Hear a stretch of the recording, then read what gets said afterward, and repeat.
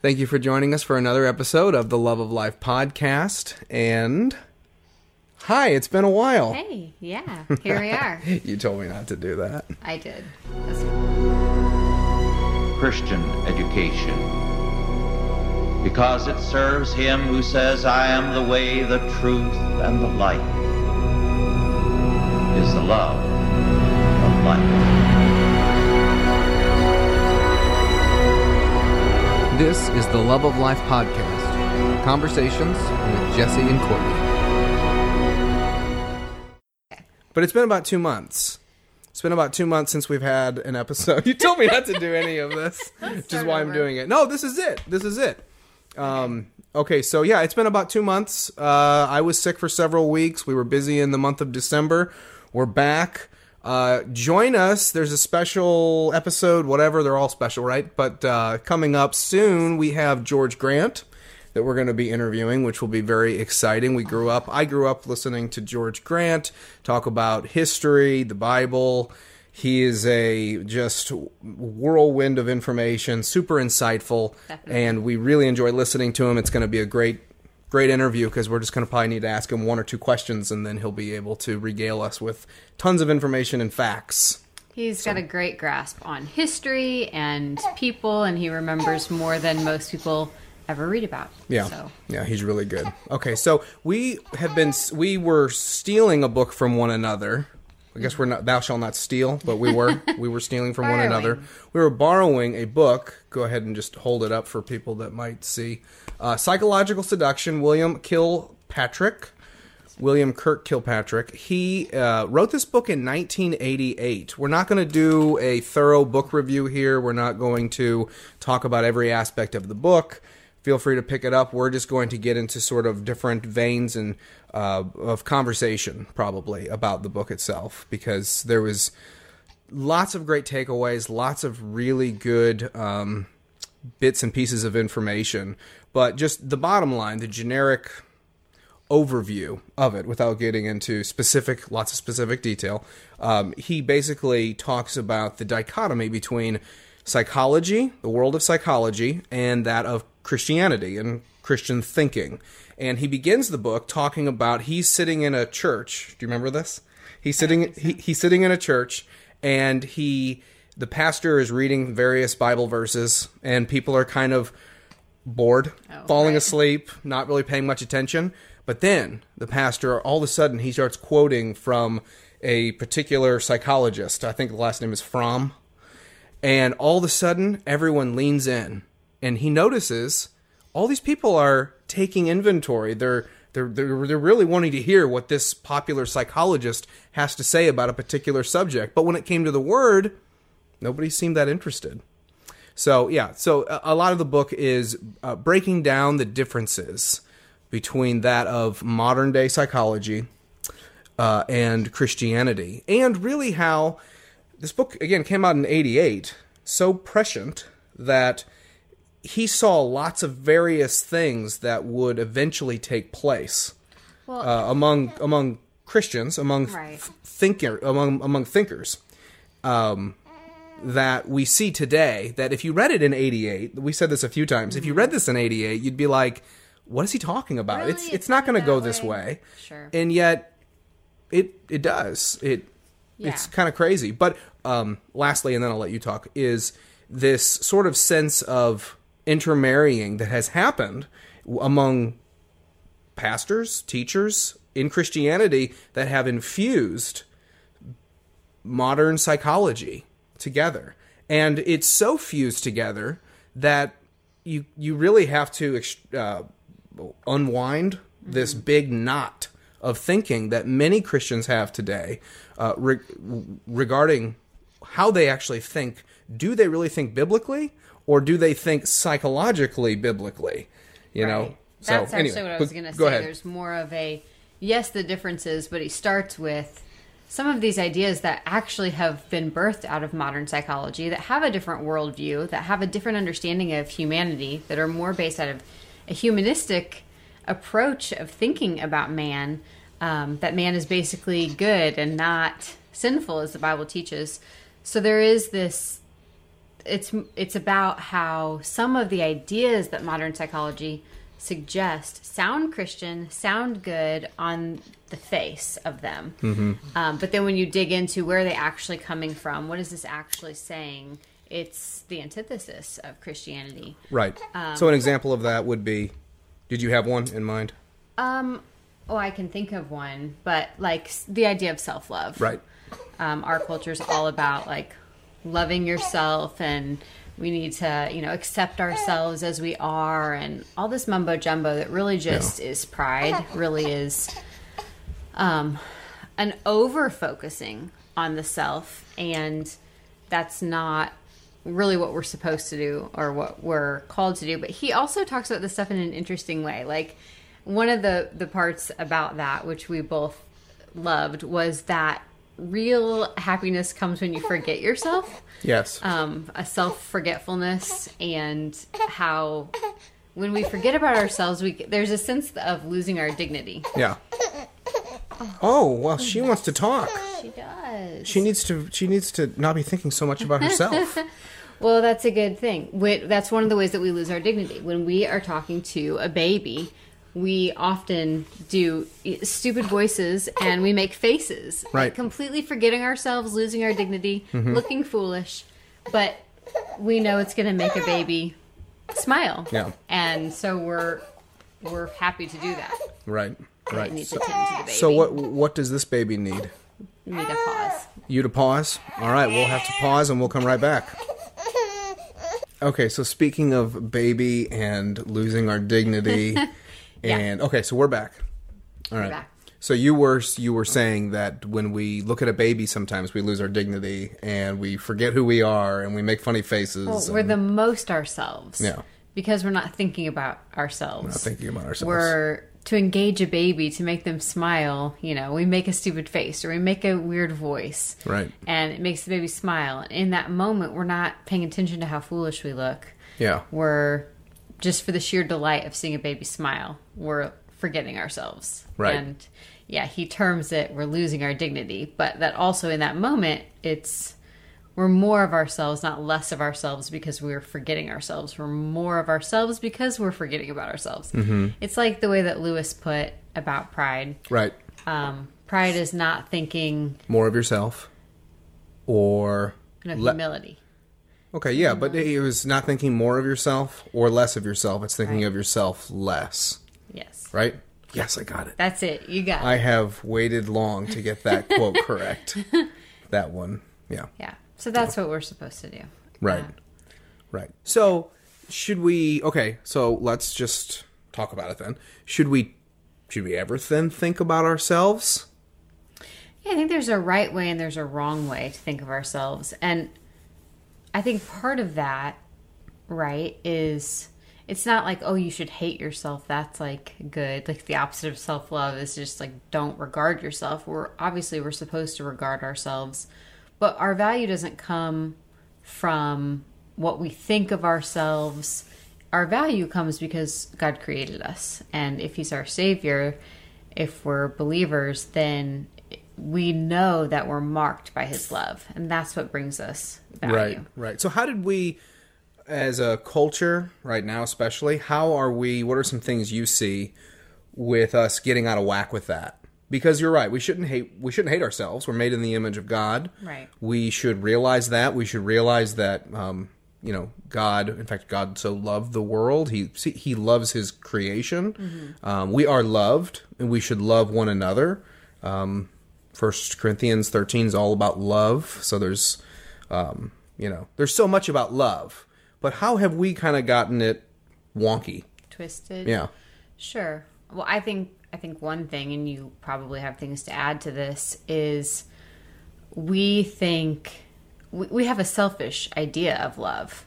It's this, like I need to take care of me first. I need to think about me. I need to have my time. All these things that really, like, the most fulfilling thing is to know that we're loved by God and then pour ourselves out for others. That's fulfilling. If we have us as the main focus, the primary focus, it's actually less fulfilling, and it can lead to being neurotic about all sorts of things. Right. And it's kind of a point that's even made in the book, but when we're focusing on how we can love others, how we can love the Lord, and oftentimes loving the Lord looks like loving other people. Yeah. Looks like pouring ourselves out for them, for Him.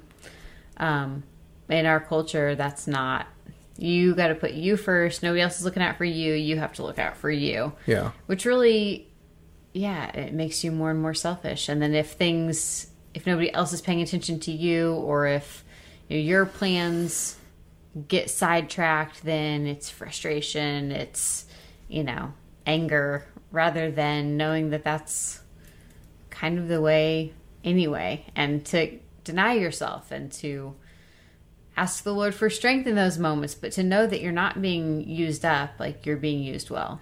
Yeah. What do you see? Yeah, that's really good. I see a lot of self-help material, and as somebody that does narration work and had to do my fair share of that, it is just crazy to me the amount of books and seminars that there are that so hyper-focus on the self. It's like no wonder we have so many various ailments when it comes to, just even medicinally trying to figure out a way, what's wrong, sort of this neurotic nature, right, of focusing in on ourselves to such a high degree, microscopic degree, that we're kind of a bat crap, crazy, kind of messed up way of thinking culture right now that, it's just the only antidote to it is a biblical solid foundation of truly understanding the self, breaking away from this psychological drivel, that has become ingrained and entrenched even with modern evangelical messages of, 10 steps to a better you. I mean, these are things that pastors all across our country, maybe even the world, will be preaching on. Their topics are really geared toward the self, and then you sprinkle Christ and some Bible verses on top of it, and somehow we think because we did that, it's Christian in nature. When in reality, we've poisoned the well of the Word, from a teaching perspective, biblical perspective, or even I also think of counseling today. People are, counselors are good. You need to have in different periods of your life potentially to go to counseling. That's fine, but a lot of what they're teaching, even in seminaries, is this convoluted form of, we use the Bible, but they're using a lot of these modern-day psychological methods to try to fix problems. And as Kilpatrick points out in his book, it's limiting, it doesn't work, ultimately, and it doesn't even go deep enough. Christianity does. Christianity actually really goes to the heart of the problem, namely sin, namely ourselves, and fixes it and gives us such a way to view ourselves correctly and to view Christ in a right light. So those are some of my basic thoughts on that. It makes me think of the Chesterton story. Yeah. Did you just tell me that? Doug just told you that. Oh, okay. On the podcast, yeah. Oh, okay. Yeah. Where somebody's collecting articles and trying to figure out what's wrong with the world. The topic is, what's wrong with the world? So they want all these writers to write in, their view of what's wrong with the world. And Chesterton writes back 2 words: I am. Right. Just the problem is us. It starts with our sinfulness. And if you want to change the world, change yourself, that kind of thing. Yeah. Although we can't ultimately really truly change ourselves. There's a work that we do, but there's a work that God does. There's a work of the Holy Spirit inside of us that is sanctification. And it's it's through the Word of God, not the word of man. And that's part of the seduction, is that the word of man, in some cases, the word of the enemy really is behind it. He's convoluting the message.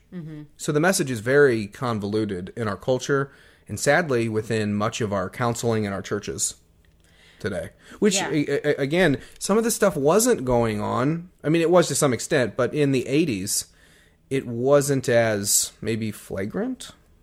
I think so. I think several times when we were reading it, it was like, oh my gosh, that came from psychology. Yeah. Like, there are some that are obvious, we know, but there are other more subtle ways that we've taken in psychological ideas that aren't necessarily true within the church, that they're not as easy to identify. Right. So there was a lot, and like you said, because the book covers so many different topics, it's like hard to capture them all, but there's lots of times like, what was probably, does it stand out to you, what was probably the biggest topic or thought process that he had that you took away and said, oh wow, this is really interesting, this is really good?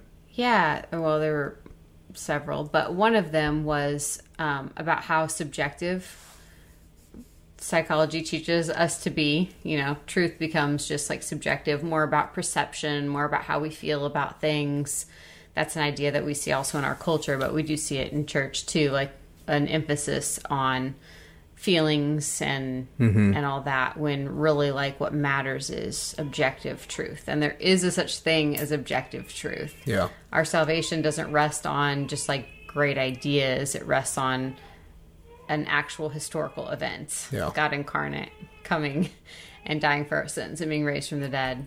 So like the basis that truth plays in our understanding and our actions in the Christian life is supreme. And when you don't have objective truth, then you fall prey to these ever-moving definitions of things, redefining things. So much of the slide of our cultural... Speaking of baby, yes, so much of what we see today with redefining things comes from a foundationless perspective on truth. Like all the definitions are changing all of a sudden. Well, that's because the autonomous self, man, who has decided to be so subjective in his thinking, it changes like the shifting sands. I mean, it's just a constant ebb and flow of, well, today we're defining this as this. And now more than ever, we see this sort of redefining of all these things. It's because, like you say, there's no foundation that we're building upon. We have to build our foundation upon the Word and not on the vain psychology of the day or the vain thinking of the day. If we're going to maintain any semblance of order, of natural reality.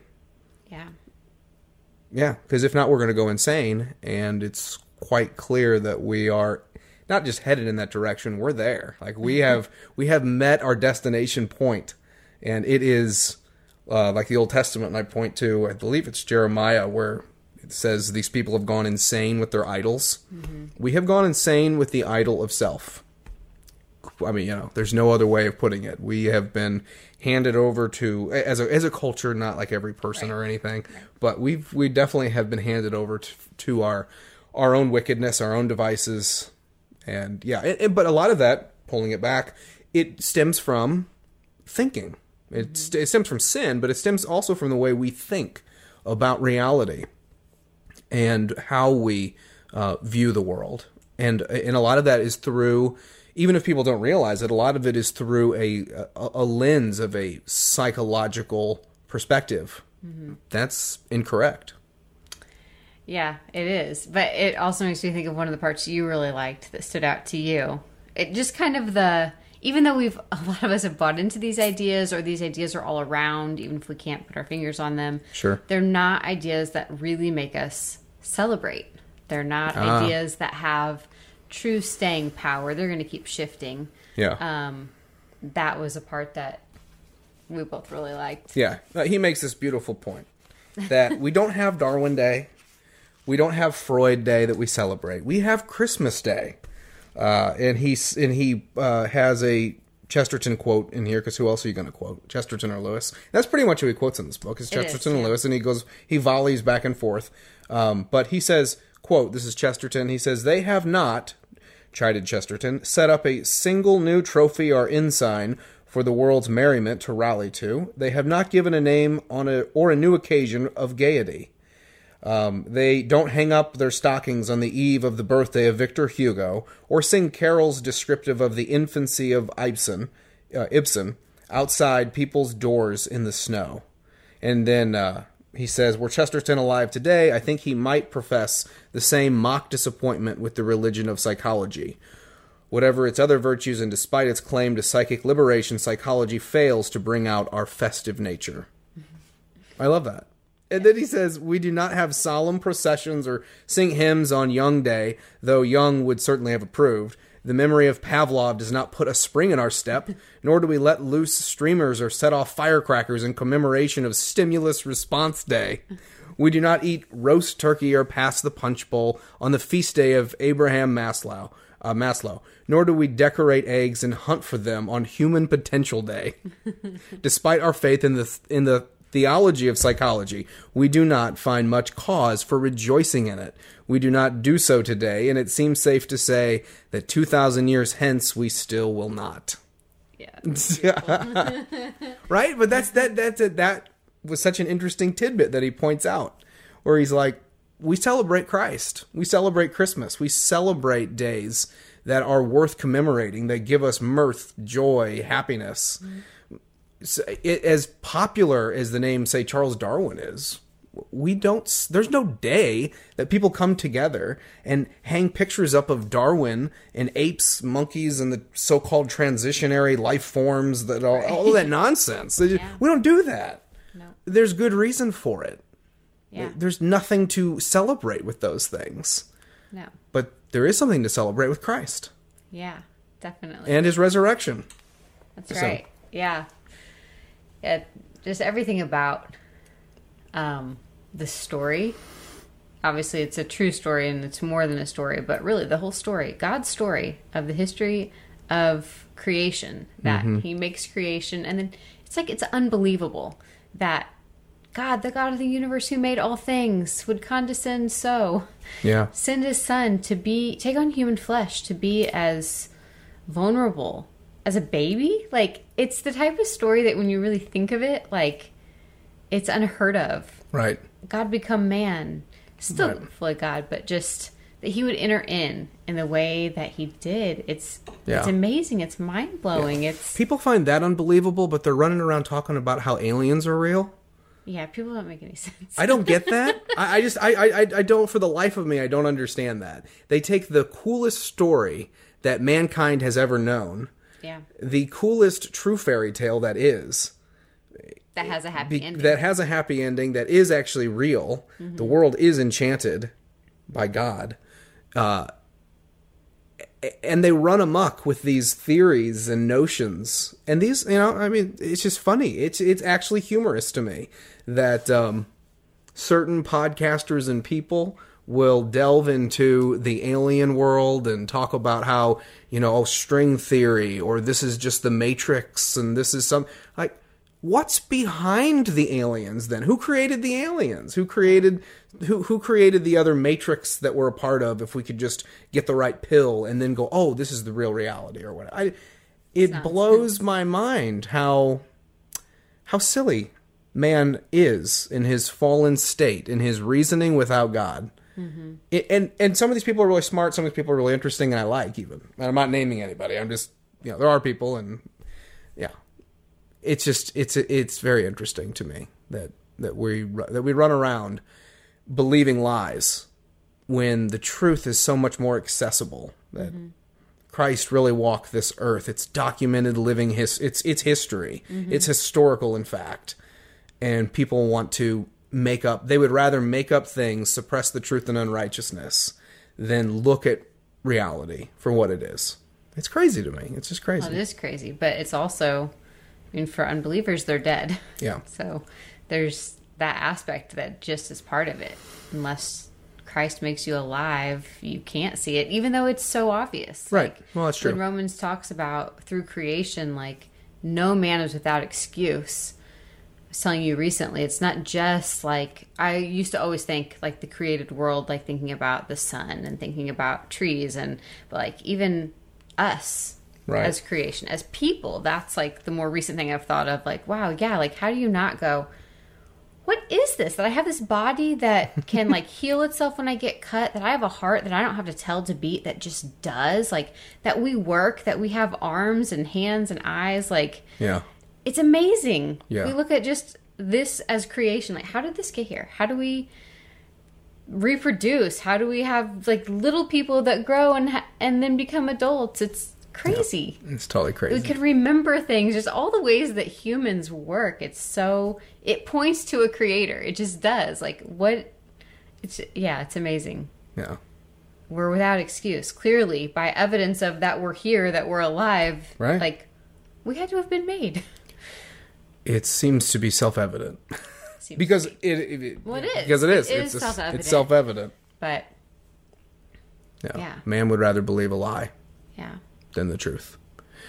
And much of psychology, going back to psychology, is just that. It's a lie mixed with some truth about certain things, of course. But it's, the one that really does get me, and you kind of touched on it, is the whole believe in yourself mentality. Mm-hmm. And not to say we shouldn't be, not to say we should be down on ourselves, or think, oh, well, I just, if say we approach a particular task or a vocation or something, I don't think we should look at things and go, oh, I can't ever do that. I'm not, I'm not made for that, so I'll never do that. Mm-hmm. At the same time, I don't think the reverse, the antithesis, I don't think jumping into something that we might not be good at, thinking if I just believe in myself, or if I just speak these words. That's another thing we talk about, too. That's how really occultic some of Christianity has become. Where if I just speak this over my life, if I just say these particular words in this order, and it kind of becomes like almost a seance rather than an actual prayer. We should pray. We should pray over our lives. We should pray the word over our lives. We should look at various scriptures with confidence in the Lord about given situations and things. But, yeah. I see this often among many Christians. It's this sense of, I can do it, yes I can, and I can believe in me, and if I can push hard enough, I can get what I want. It's like, is that a Christian thought? Is that a way for a Christian to think about themselves and about life?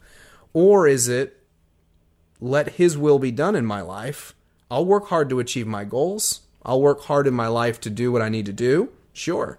I'll even want to progress and get better at XYZ, whatever it is. Vocation, instrument, job, whatever it is. But not with this psychological babble of, if I just, if I look towards a goal and say, I'm going to do it. And somehow believe that you can really, I don't know. It's odd. It's just odd. I mean, I just find it very peculiar. People reason that way. There's a point he makes in the book talking about children, and it relates to that. Like, the Bible does teach be childlike, but not childish. More of this, the modern psychology approach is, it elevates some parts of being a child. Like, you should try to go back to that. Yeah. But it eliminates other parts at the same time in a way that they don't go together. And he makes the point, which goes beyond just how we rear our children. It's how we are as adults, even as Christians, but that obedience and dependence are the way to joy. So like with children, you see their dependence on their parents is part of what gives them great freedom. And great joy, that they don't have to think about bills or certain heavier responsibilities. Like, their dependence on us to take care of them frees them up to play, to not be worried about their next meal or any of those things. And then obedience, when they obey, when they do what they're supposed to do, that also brings them joy. Then they're, if they can live within the restrictions that are defined by the family, things to keep them safe, then they're happy. They're not lawless. They have a governing law in the home, and that's also for their good and for their joy. And as Christians, that dependence on God, that we don't have to, by just the power of me, I'll get this done. If I just think it, I can do it. We're dependent on the Lord. Like, yes, we work hard. Yes, we do. Even, with obeying his commands, there's effort. We don't give way to how we feel or what we would prefer to do. We let our dependence on him and our trust in his word be above that. So you humble yourself and you apologize when you're wrong versus Right. just, well, I don't have to do that. You submit to God's word, but it's our dependence on him, our trust in him, and then our obedience to his commands that bring us joy, that bring us true happiness. Yeah. So it's a different mode and way to a life that's fulfilling, instead of overemphasis on the self or trusting in your own abilities or word. You trust in him and you rest in him. And then whether things go good or go bad, you're knowing that the God of all has you in the palm of his hand. No. He is so much more of a sure bet than our own selves. So there's really nothing that we control. God is a sure best. bet. Yeah. Courtney Pfister. Okay, well, maybe don't quote that one. But you know what I'm saying. I know what you're saying, yeah. No, I think that's really good. Yeah, well, very good. Is there any other point or any other highlight you think from the book or from because we've had several conversations around the book just as we were reading it. He makes some back and cool forth. points about story. Oh, yeah. And just like that is kind of this language of humans. And he alludes to it a couple times in the book. But then later he circles back to it about marriage. And he talks about how a couple doesn't just like sit around and talk about like their feelings all day. Like that's not really what strengthens your marriage or brings pleasure. It's like this story that you're living together. And especially in our culture, we have a lot of short relationships and people don't stay married. And then it's like you're just picking different chapters together. You have a lot of openings and beginnings, but no ends. And how like the journey of marriage, living life together, doing life alongside one another brings more of a fullness of a story, and how that's so rich, and how remembering is this important part of joy, and how we can say, hey, remember when, and remember that time. This is the story that we're living together, this journey of life. And the way he puts it is really, really neat and interesting. Yeah. In a way that I had not thought of it before. But we do that. We'll reminisce and we'll say, hey, remember that? And like, you have this friend that you've lived through all these chapters of life with. Yeah. And it gets sweeter and better. And I like the way he put that. Yeah. Yeah, that was really good. That was really good. All right. Well, thank you for joining us. And if you don't have anything to read, check out that book. Psychological Seduction. Thank you for listening to the Love of Life podcast, Conversations with Jesse and Courtney. It is our duty through our schools to create a new one, a God-centered one. We are told in Proverbs 8, verses 35 and 36, for whoso findeth me findeth life, and shall obtain favor of the Lord. But he that sinneth against me wrongeth his own soul. All they that hate me love death.